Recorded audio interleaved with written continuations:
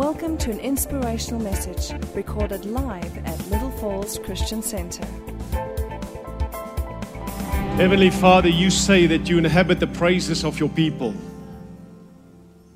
Receive then, Father, what we present before you. And we ask that you will turn this and in turn bless us with the anointing and the power of your Holy Spirit. We ask that you will saturate the hearts of every person listening here this morning, that they will be touched, never moved from your Holy Spirit, and that no one will leave this place without saying that they've been touched by your Spirit and they know something now that they haven't known before. May you be glorified in this. May the name of our Lord Jesus Christ be lifted up. And as you inhabit the praises of your people, we praise you this morning and give you a praise offering. And let's do this, that we give God our praise offering. Hallelujah. Amen. Amen. Well, you may be seated. Thank you very much to the band, Marie, should I rather say. Thank you very much, everyone, for being here. It is always wonderful to be in the house of God. I'm always touched by the disciples. It is they who picked it up when they saw Jesus in the temple and how he was turning the tables. It is written, it is they who was remembering God's word that says, the zeal of my Father's house consumes me. They remembered it because they saw it. You know, we live in a very, very dangerous world. The world has gone crazy. That is just a fact. The world has gone absolutely crazy. But in spite of this, there's nothing that we need to fear. Because you see, a kingdom is coming. And it is not of this world. If you stay the course, there's nothing that you need to fear what this world has in line for us. Because God is still on the throne. He has not abdicated his throne. He has not moved away from it. And you and I are still who God says whom we are. I want to read out of 2 Peter 1 verses 10 and 11 just for now as it relates to the sermon topic this morning. It says in the ESV translation, therefore, brothers, be all the more diligent to confirm your calling and election. For if you practice these qualities, you will never fall. For in this way, there will be richly provided for you an entrance into the eternal kingdom of our Lord and Savior, Jesus Christ. God's word is still what it says it is. 27% of this we know is prophetic. It speaks of a coming Savior that would defy this world, beat sin and death so that we could live. It speaks of a Jesus that is coming back to rapture his church. It speaks of a second coming, that he will come and reign for 1,000 years in this world. God's word is prophetic and it is revelation for the hour that we are living in. Because still God's word says in Hebrews 1 verses 1 and 2, God says that in the days gone by, in the days of old, and I'm paraphrasing here, he says that in those days I spoke to you through the prophets, but in these last days I speak to you through Jesus. Therefore, Revelation 19:10 says then that the testimony of Jesus is the spirit of prophecy. So when you go out there in this world and you witness Jesus Christ, it means that that's testimony of Christ, which is the spirit of prophecy, it is operating in you through the Holy Spirit.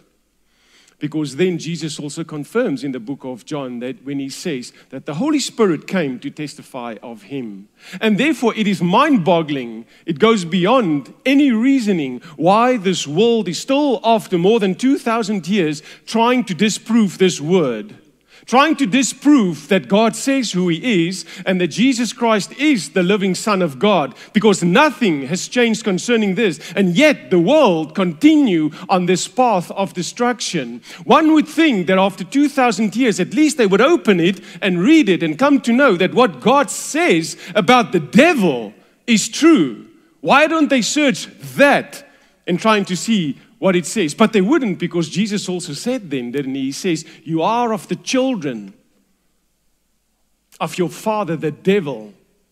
For since the beginning, he was a murderer, and there was no truth found in him. He is a liar, and he is the father of it.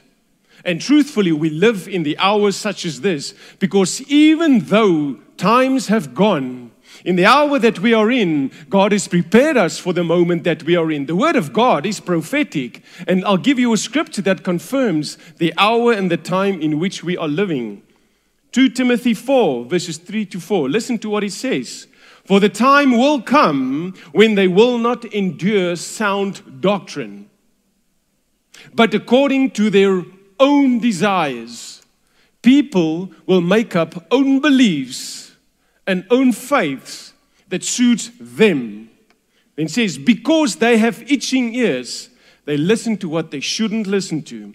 They will heap up for themselves teachers. They will go after false prophets, false teachers, those who are the prophets of the day and the apostles. The world is there, and they're going after this. And he says, and they will turn their ears away from the truth and be turned aside to fables. That is where the world today is, dear child of God. And therefore, a kingdom is coming much sooner than you and I can comprehend. We who believe in God look forward to this. We desire this to come, but there's still a journey for us to walk until that comes. I want to then, this being my introduction, I want to get to the foundational scripture that I want to read from today. And you may turn to your Bibles to the book of 2 Kings, chapter 11. We're going to read from verse 1. And it is strange to nowadays say, turn to your Bibles, because in the days gone by when I was a child, you would hear how the pages flick, how the people would get to the Bibles. But nowadays, it's online. You flick one or two buttons and you've got it. You've got it right there. You can read your online version. And that's fine too, because the Word of God is the Word of God. 2 Kings 11, verse 1 to 3. Let's read together. And I read from the New King James Version. Now, when Athaliah, the mother of Ahaziah, saw that her son was dead, she arose, and one would think that she would cry and mourn. But listen, she arose and she destroyed all the royal heirs. But Jehosheba, the daughter of King Joram, sister of Ahaziah, took Joash, the son of Ahaziah, and stole him away from among the king's sons who were being murdered. And they hid him and his nurse in the bedroom from Athaliah, so that he was not killed. And then verse 3. So he, this king, this young boy, or not king as yet, so he, Joash, was hidden with her, his nurse, in the house of God for 6 years, while Athaliah reigned over the land. This particular event took place round about 2,900 years ago. And it is quite amazing that even through this, God speaks to us. You know, when we read this story, we think, what a nice story it is. And it is.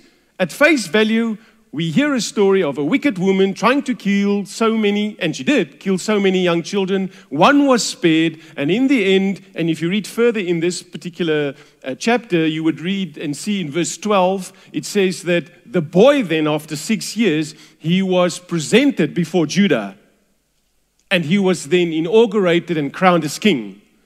A few verses later, in verse 16, it then says that this wicked queen, Athaliah, that she was taken outside the city and she was killed. A great story. A great story because good triumphs over evil. And we can just leave it at that, and that will be good enough for us. But God's word is so much more. And unless it is that we delve into it, that we meditate on God's word, that we truly search the scriptures. Because didn't Jesus say, search the scriptures because it is they which testify of me? And unless we do this, it's only going to be good stories that we read. But there's so much more in this particular scripture. And we will cover it this morning. But I want to prove to you, by virtue of an example of how amazing and fascinating God's word is. And unless it is that we delve into the scriptures and meditate on God's word, we are only going to hear good stories, but not what God wants us to see. I want the team there at in my back, on my front, your back, to please just put up the first slide for me. I want to show you an example of how absolutely profound God's word is. In this particular slide, you will see a bunch of numbers. In the book of Numbers chapter 2, God speaks to Moses and Aaron and says to them, count all the army of Israel, every single tribe, put the numbers down. So these are the numbers of the men that were eligible for war, 20 years and older. But then God also says, divide them in clusters of 4. And in each one of those clusters, there would be one tribe that would be the leader in amongst those particular tribes. So all the 12 tribes were divided in 4 clusters of 3 tribes. And there you see the numbers of each of those clusters. And you get an idea. Okay, if you can bring the second slide for me. And I want to show to you, it's more than just numbers. Basically, you've got a picture here of how the army of Israel would camp around the tabernacle. This is where they would be situated. Very specifically, God says, Judah is the first tribe, and those 3 with him, with the tribe of Judah, they would be stationed and camped on the eastern side, from where the sun comes up. And then obviously on the opposite side, on the western side, you would have, if I have it right, it's Ephraim. And so you would have the others too. So in the middle, you've got the ark and you've got the Levites that stayed there. But now I want to show you the next slide, if you can put that one up for me. You see, we just looked at numbers. But look at the view that God sees when he's in the heavens, when you look at the camp of Israel, where all the tribes. You see, when Moses went up the mountain and Joshua went up the mountain to meet with God. This is what they saw. You see, the message of the cross has been in the Old Testament, and all along, this is what God sees when the Israelites would camp. The message of the cross still speaks today. It has never stopped, and even there it was evident. Thank you. You can remove that for me. Yes, let's give God a praise offering. You see, child of God, if we read God's word, we will get to so much more. And we have asked God, Holy Spirit, to teach us, then he will reveal so much more than just the obvious of what we see. And I want to prove this today by looking at 3 things that God highlights out of this portion of scripture that we read out of 2 Kings 11 verses 1 to 3. Because God speaks to us 2,900 years later still concerning his word, and it's still relevant today. And you might think it is just a story about a king, but there is so much more. The first thing that God shows us that is relevant today still is that God is the God who protects. He still protects, irrespective of what the world is doing and what the world is saying. If you are a child of God, God protects. God cannot but protect you because he's a God who promises. And God does not renege on his promises. Therefore, you must know that you are protected. That is God's way of proving how holy and divine he is. You see, what happened 2,900 years ago is happening exactly today. In the days of those 7 years of evil reign of Queen Athaliah, there was murder. There was betrayal. There was power mongering. There was power grab. There was false idol worship that was taking place. There was crime and there was corruption. Today it is still the same. You see, evil don't change. Evil just stay the same. But God's children are the ones who change, and they are not moved by the things of this world. So you must know that God protects. This is God's will for our lives. God always protects what He has promised. And there's so much promises that we even pick up in this particular portion of Scripture. In Genesis 3, verses 15, God says this, that there will come a seed from the woman, and that seed will be at enmity with the seed of the serpent. There's a promise that there's something miraculous going to happen. I'm not a medical person. In fact, I hated biology at school, so much so that when I had the opportunity to choose my subjects, it was the first subject that I dropped. But even Biology 101 tells me this. The seed doesn't come from the woman. The seed's the man, the woman, the eggs. I'm right, aren't I? So if God says that the seed from the woman, it means it's going to be superhuman, supernatural, divine. There's a promise that it will come, and God will not renege on that promise. Then God also says in Galatians 3:29, which just emphasizes what He says and He promises in Genesis 17 concerning Abraham. God says this, and if you are Christ, then you are Abraham's seed and heirs according to the promise. 2 Samuel 7, God says this of David, I promise you that there will always be a descendant from your lineage, and from that the Messiah will come. These are things that I'm going to prove to you how it relates to this particular scripture. But you must know, just as God promised this, you have got Satan who will always try and deceive, and he will try to manipulate. Because I want to give you now some just quick historical context to motivate this point that I'm making here. Now, at the time when this was playing off, Israel, the 12 tribes have separated. It's not the camp that you saw earlier with the 12 tribes together. Because of what? The sin of one man. Solomon sinned, worshipped false idols. So the 12 tribes split. In the north you had the 10 tribes, and in the south you had the 2 tribes. And in each one of these regions you had 20 kingdoms before both of them went into captivity. The one was taken by the Assyrians and the one by the Babylonians.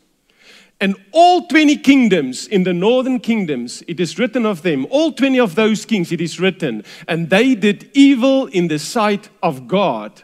There was an 8th king, the evil Ahab, and he had a wicked wife by the name of Jezebel. They were so wicked that she instituted Baal worship amongst the Israelites. But now let's look. When you consider the promises that we've just read that God made, look how Satan tries to manipulate this and how he tries to deceive. He knows that out of the 10 tribes in the north, there's nothing to be worried about. The Messiah is not going to come from there. The Messiah is going to come from the 2 tribes in the southern kingdom, because that's the Davidic lineage. So he takes one woman, and he takes the daughter of Ahab and of Jezebel, and he lets her marry the king of the south. And what does Athaliah do? Exactly what her mom did. She institutes Baal worship amongst Judah. So you see now, Satan thinks he knows Genesis 3:15, the seed of the woman. He's going to manipulate the seed of the woman so that the coming Messiah's descendants will die there. So what happens? She marries King Jehoram. He is wicked himself. He kills his 6 brothers for their wealth. He kills the priests, even in Judah. Athaliah thinks this is great, and she goes and she institutes Baal worship. And the tribes of Judah are destined for absolute annihilation. Added to this, Athaliah's husband now dies, and they have a son together called Ahaziah. He reigns only for 1 year, and then he dies. What does she do? She kills all those who will inherit. And she places herself to become the queen. Right there, Satan thinks, I've done my job and I've stopped the seed of the coming Messiah right there. But God says not so. One child is saved, because God is a God of promises, and He will bring His promises into fulfillment. Amen. Amen. Glory to God. You know, it is bothersome to me that the world is still in this place where Satan deceives and Satan destroys lives. In the book of Matthew 8, from verse 28 to 34, we read of the story, and I just want to mention this particular place, the country of the Gergesenes. We read of 2 men coming to Jesus, and they were demon-possessed. Listen to this. They were demon-possessed, and as they came to Jesus, They said to him, have you come to torment us before our time? And now the demon speaks. The demons in these men, they speak and they say to Jesus, please, if you're going to cast us out, cast us into the swine. If demons of hell know that they don't want to go back to hell, how bad it is, asking for God, Jesus himself, to rather cast them into the swine, you must know how bad hell is. And many in this world don't know how bad hell is. In fact, they are going straight into that place. They are going to a kingdom, not this one, but into a kingdom of darkness. If the demons themselves feared hell and asking Jesus, rather send us into the swine, because they know what torment awaits in hell. Why is this world and why are we allowing some people to go to hell? It is our responsibility to show them what Christ is and who He is, so that they are not destined for that place that even the demons fear. It bothers me. It is bothersome that many in this world are going in that direction. The second point that God proves out of this portion of scripture is that God always provides. You know, not only is it God's will to provide for us, it is God's responsibility. God takes it upon Himself to take that responsibility and say, because I've given you promises, I will provide for you. And all I want you to do is trust in me. All I want you is to persevere in your faith, because I will provide for you. You see, we say when we read this portion of scripture, wow, it was a close call. Within one generation, within one boy, the messianic lineage was almost destroyed. That's how close Satan came. But God says, not so. God says, I had it covered all along. I was not moved by the works of Satan, because God says this. He says, one child is all that I needed to keep the lineage going. I was never going to renege on my promises, irrespective of what the enemy plans, because God says, my promise still stands. I will be true to my promises, and He says in His word, I am not a man that I can lie. The promises that God has for you in your life, dear child of God, and you who are listening, those promises still stands. Can you believe in it? Can you own it? Can you take it for yourself? Because that is what God says for you. His promises still stand. And a kingdom is coming, not of this world, that you and I can look forward to. Because God says so, and it settles it for me. You see, it is so profound, the Word of God, and I'll prove to you once again how supernatural and how powerful and how divine God speaks of how in control He is. If we just take those three people, the key players in this portion of scripture, Jehosheba, her husband Jehoiada, the high priest, the two of them when they hit the little boy, and Joash himself. If you just look at the Hebrew meaning of their names, you will see how frighteningly beautiful God is in control of all of this, never being worried. Listen to this. Jehoshaba's name means this: God has sworn, for God is an oath. Jehoiada, the high priest, his name means God knows, for God is well aware.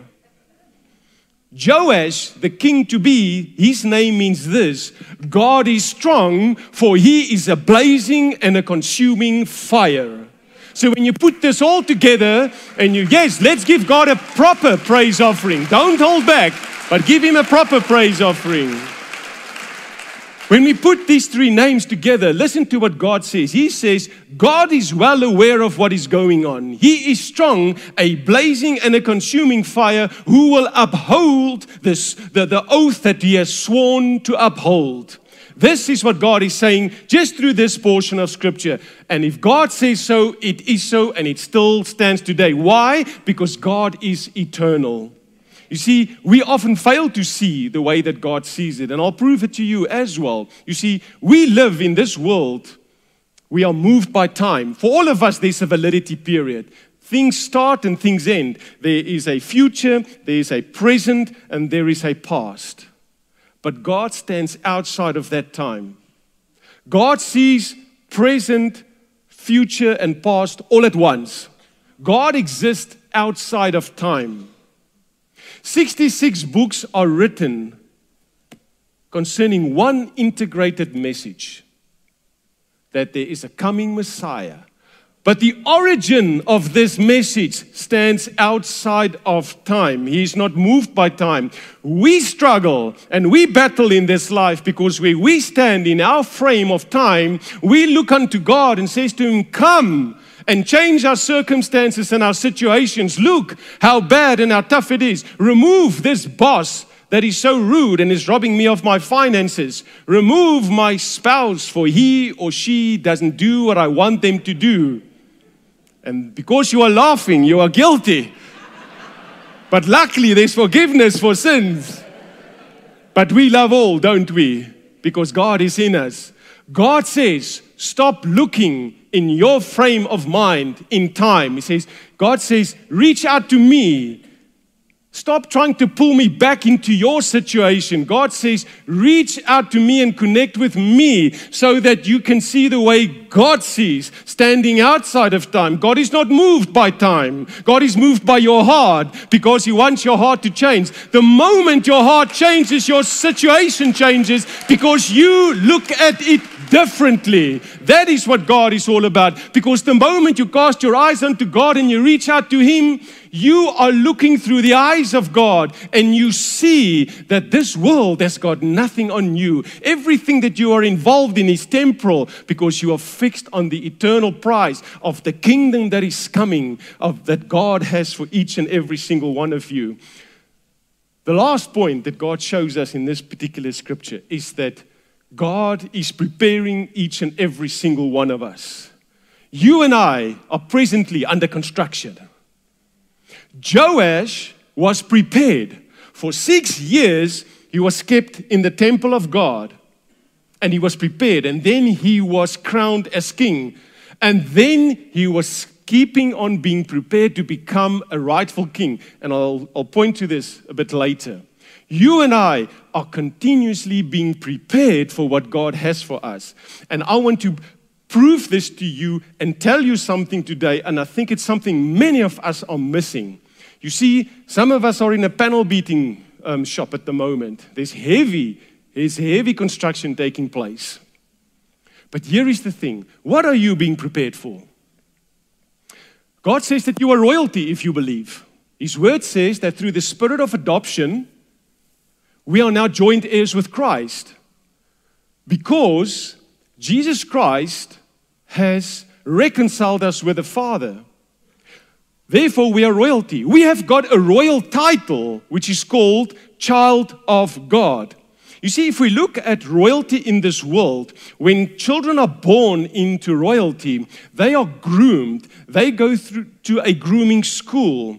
They are being educated to live, to speak, to behave like royalty. They have to follow royal protocol. They've just taken that from the Word of God because God says that we are royalty already through Christ Jesus.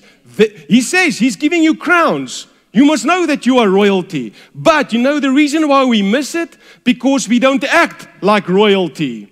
Christ is given to us as our tutor, as our example, as our role model of royalty. That is why God says, become like Christ. Christ in me, the hope of glory. Start changing today and act like royalty. Your behavior must change to act like royalty. Your thinking must change because you are royalty. God says so, therefore you must be. What you speak will resemble whether you are a child of God or not. It is Christ in you that makes you reveal to the world whether you are royalty. The world must see Christ in you. They must see that you are royalty and that you belong to Christ by the manner in which you speak, how you behave, how you act, and what you do. This is what God is preparing each and every single one of us to start acting of that which is already ours, which is royalty. Start living it, and we must change to become like royalty. And if we are royalty, we are better than anything in this world because we are royalty of the kingdom of God, joint heirs with Christ. God is preparing each and every single one of us in the season that we are in so that we can become that which we are already destined to be, which is royalty. And so it happened with many of those. Joash was prepared, and he was being prepared to become like this. So it was with the disciples. 12 of them, for 3 years, heavy panel beating took place. Heavy construction. They had on-the-job training with Jesus Christ. But it didn't end there. They were only trained in those 3 years as disciples to become apostles. So it was with David, and so it was with another person I can quickly think of, Joseph. 13 years more or less, their preparation took place so that they could take up the place that they was destined here on earth to be. Joseph being the governor of Egypt and David being the king of Judah and of Israel. I spent 23 years in the corporate world. Yes, 23 years, serious construction God had to do for me to come into full-time ministry. Was it tough? Yes. Was it worth it? Absolutely. But I'm in a new season of being prepared for that which God has for me. It never ceases and it never stops because we are changed day by day so that we can reflect Christ, who is royalty. This is the work that God is busy with each and every single one of us. We are all under construction at this point in time. Samson, for 20 years, Samson was a judge in Israel. We all have heard the stories of how strong he was and what he did. But do you know that in those 20 years that Samson was a judge in Israel, Samson only did the things for himself, what he wanted.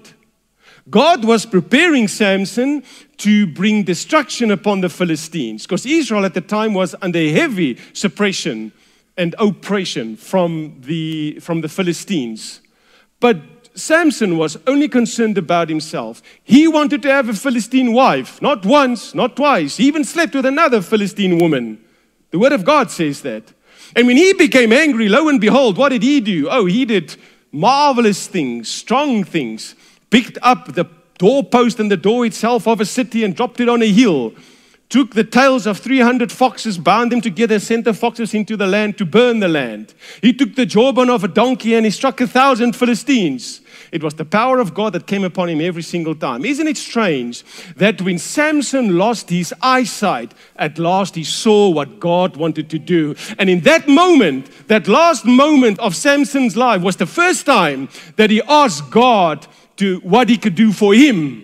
That God would destroy all these leaders of the Philistines and nothing he wanted for himself. And even he said, I will lay down my life, take my life as well. And God did that. Samson was prepared all along. He didn't realize that. He was prepared to cause destruction on the Philistines. And right in the end, he did more damage with that good act, seeking God and not his own ways, than he did in all the time that he was alive. In the end, listen to this. In the end, what made Joash the king successful? Because he reigned 40 years, and of him it is written that what he did was good in the eyes of God. What was his success? 2 Kings 12 verses 2 answers this. Joash did what was right in the sight of the Lord all the days in which Jehoiada the high priest instructed him. He submitted himself under a man of God.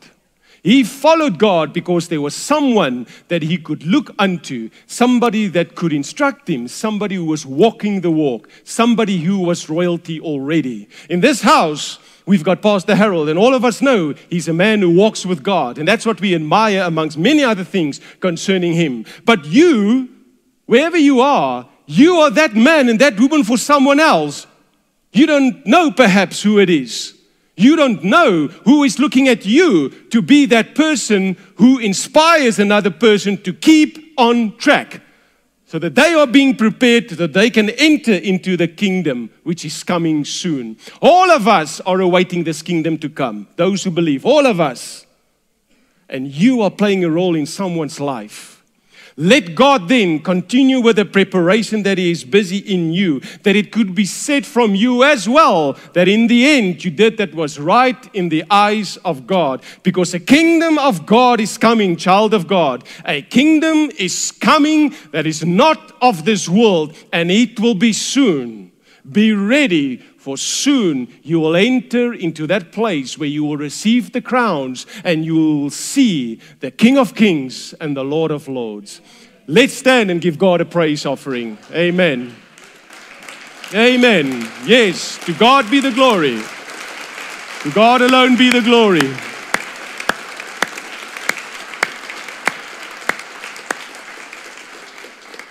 I now understand what Pastor Tiens and Pastor Harold and Pastor George means when they say time flies. Because I feel like I've just warmed up and I'm ready for another session.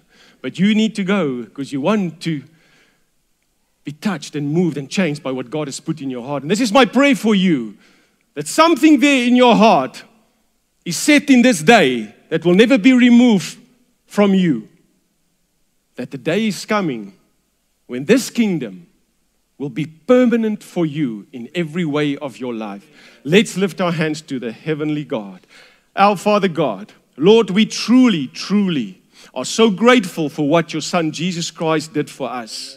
That we truly can be called joint heirs with Christ. You have established it, you have promised it, and we believe it. May these people go in the peace of God. Lord, be with them wherever they go. Saturate them with your Spirit even as they leave this building. Don't leave them. And even as you bring into fruition and completion the good work that you have started in them, that they may glorify you and that your Spirit will rest upon all of us.